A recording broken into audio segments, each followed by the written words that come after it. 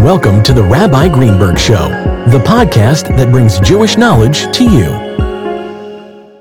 We come now to the final section of the book of Exodus. After the construction of the Mishkan, the tabernacle, the portable sanctuary in the desert, Moses makes an audit of all the materials that were contributed for the purpose of the construction of this Mishkan, of this sanctuary. The Midrash tells us that the reason why Moses had to audit everything was because there were troublemakers, rabble-rousers, skeptics, who were complaining that Moses must have pocketed some of the money, some of the resources that were collected.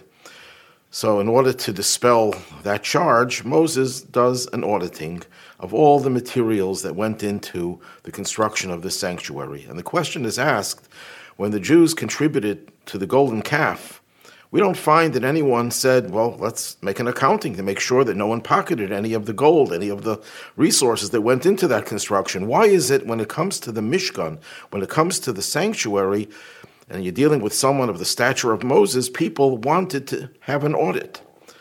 And some commentators explain that when a Jew gives money to a holy cause, even a Jew who is not that committed, even a Jew who is not that devoted to observing all of Judaism scrupulously, but when it comes to giving to such a holy cause, the Jew wants to make sure that every penny of it, every bit of it, was going to this cause. He doesn't want to see anything wasted or anything not used for this holy purpose. So that's why he demands an audit.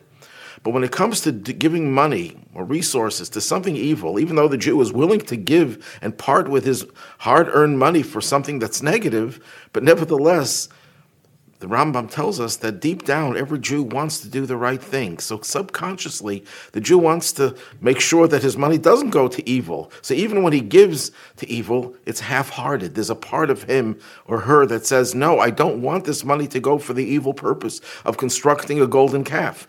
So therefore, they didn't want an audit because they would have been happy to see that some of their money does not go for an unholy cause. This points to the beauty of the Jewish soul, that even when they do something wrong, there's always an element of regret, and that's what opens up the possibility for every Jew to do tshuva, to return to God. And our sages tell us that when Jews do tshuva, when they return to God, miyad hein nigolim, that will bring about immediate redemption.